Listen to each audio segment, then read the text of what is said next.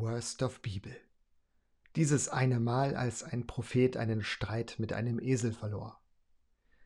Biljam war ein Prophet Gottes, der für Geld das Volk Israels verfluchen wollte, wogegen Gott etwas hatte, ausnahmsweise.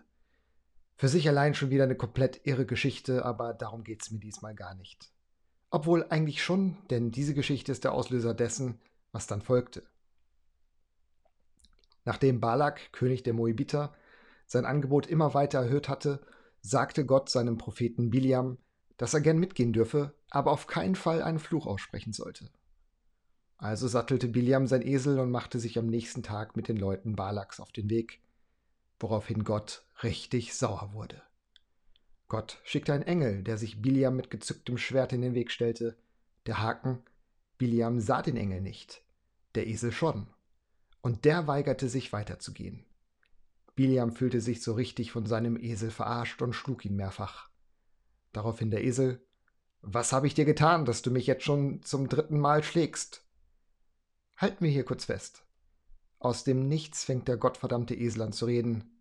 Kann man schon mal überrascht sein. Biljam jedoch ist so sauer auf seinen Esel, dass er sich nichts anmerken lässt und erwidert: Weil du mich verhöhnst. Hätte ich ein Schwert dabei, dann hätte ich dich jetzt schon umgebracht. Doch Biljam hat die Rechnung ohne den Esel gemacht, der den Finger in die argumentative Wunde legt und Biljam überzeugend darlegt, dass er komplett überreagiert.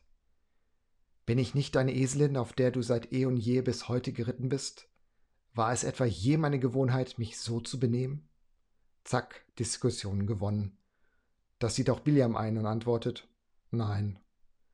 Und so kam es, dass ein Prophet Gottes einen Streit mit einem Esel verlor. Und nicht nur das. Als Biljam endlich den Engel sieht, offenbart ihm Gott, dass der Esel Biljam das Leben gerettet hatte. Denn wenn Biljam den Esel weitergetrieben hätte, hätte Gott Biljam getötet und den Esel verschont. Quelle 4. Mose 22.